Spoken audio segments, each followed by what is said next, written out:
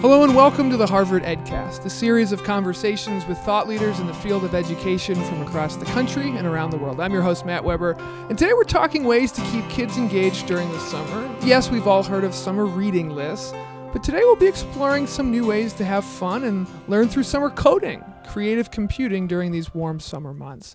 Our guest is the uber-popular assistant professor at HGSE, Karen Brennan, who's going to help us out with some tips here. Karen, welcome to the EdCast. Hi, I'm really excited to be here.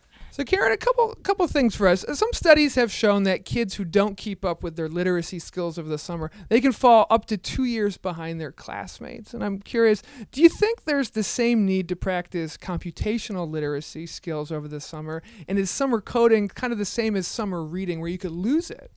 Well, one of the things I'm most excited about with computation is its expressive power. So how do we think about computation as a medium for creative expression? And I think, when you look at the literature around creativity, we know it's not something you're born with. It's something you can practice. So I think from that perspective, any opportunity to practice your ability to create, make, and play is a good thing, whether it's summer or during the school year. I think a big piece of any summer event, in my opinion, as a kid who went to school and then would have his summers, is during the summer you want to have fun and you want these things to be fun. So with summer reading, is maybe you read a certain number of books and you got a pizza party from Pizza Hut. And I'm curious what you did, what you can do for computational literacy that's fun. Are there fun ways out there that can keep kids up with their computing and coding skills over the summer? What are fun projects that parents can lead for their children?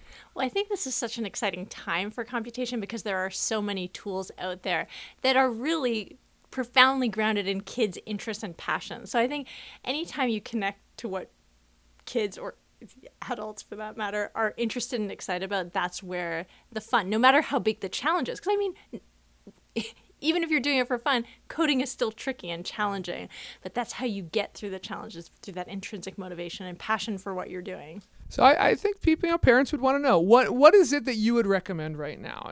Kids go out this summer and they want to learn some things. I know Scratch Ed, all these, that's a clear one. But anything that you see that you think a kid would find fun, it would also help with the computational literacy, coding, etc. Yeah, I am super biased. So I'm a big fan of Scratch, partly because it has this wide walls to its design that you can make games, stories, animations, but there are really a huge range of tools. Hopscotch is one that I'm really excited about. I'm also really excited not just about tools, but the ways in which those tools might have communities around them so you can connect with other learners.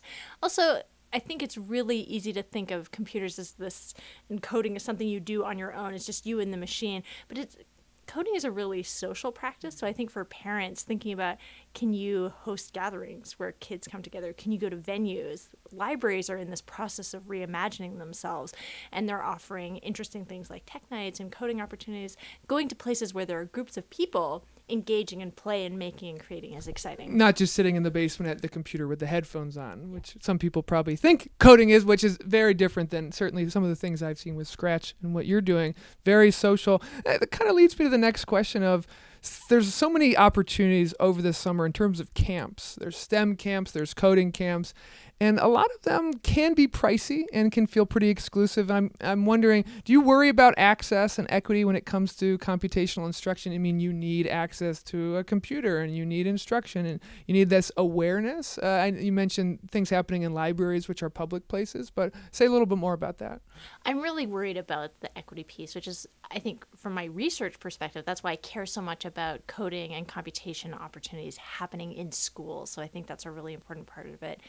As coding and computational fluency, it's sort of getting greater cultural awareness, there are more opportunities that are not as expensive, but still it's inaccessible to a lot of people. So we need to work harder to make it accessible to more people. So, that's kind of a broad charge to make it more accessible. And I think a lot of people probably don't know enough about coding opportunities or computational instruction and literacy in general. What are the best ways to sort of market this? I wouldn't call it maybe it's a new field in the scope of fields, but how do you market this so that it's something that seems accessible to children and something that gets parents excited about wanting their child to learn it over the summer or any month? I think the best way to do that is through examples. So what I've been so excited about working with the Scratch project is having kids show off their work. There's I can tell you as much as I want that I think coding Tell is a me. good thing. We love it. We love Scratch. You do such a great job. That. But I mean, it's much more powerful to have kids share their work, whether it's with Scratch or Hopscotch or whatever the tool or community is.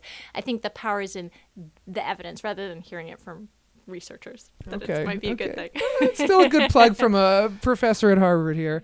So there's a nonprofit coding camp, speaking of camps, that's gaining a little traction internationally. It's called Coder Dojo. It's a grassroots network of free volunteer-led clubs, and I'm sure there are others like this, similar to the way your Scratch Ed community model is for educators. I'm wondering if these kinds of grassroots member-led initiatives are the way to go in terms of ensuring that there are many different and diverse communities that will sign on. Is that how you grow this movement?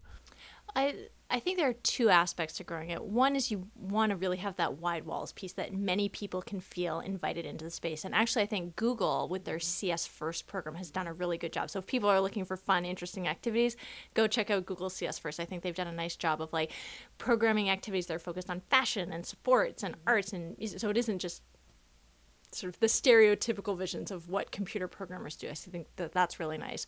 Another part of it is that although Coder Dojo, for example, is both grassroots focused, that isn't the entire story, particularly if you're thinking about equity. I like starting grassroots, but you need to think about top down as well as bottom up. So it's an interplay. You released an introductory computing curriculum last summer. It's called The Guide to Creative Computing, which was meant not only for teachers, but also for librarians, museum educators, and clubs. Talk a little bit more about what the guide intends to do and what feedback you have heard about this guide that you released. So as I was saying earlier, I think it's really important for this work to be done in schools. But the question is, okay, great, you think we should do it in schools. How do we get started? So this is a 150-page guide for getting computing started at your school. And it's trying to create a different type of offering than sort of traditional computer science courses, really thinking about engaging a wide variety of practices and interests. One way to get started. So let's scrap all the questions in general and let's go back to younger Karen as a child during the summer months. What is it? I mean, what fueled your fire to become someone who is researching this as a career and someone who is a great champion of computational literacy? Was there something that you did during either in school or during the summer that led this passion to kind of grow and grow into the point that you are here, an assistant professor at Harvard who's a internationally known name for this field? Tell us a little bit about little Karen. Well, at home, I was always very supported to engage in the type of creative play and was given access to tools.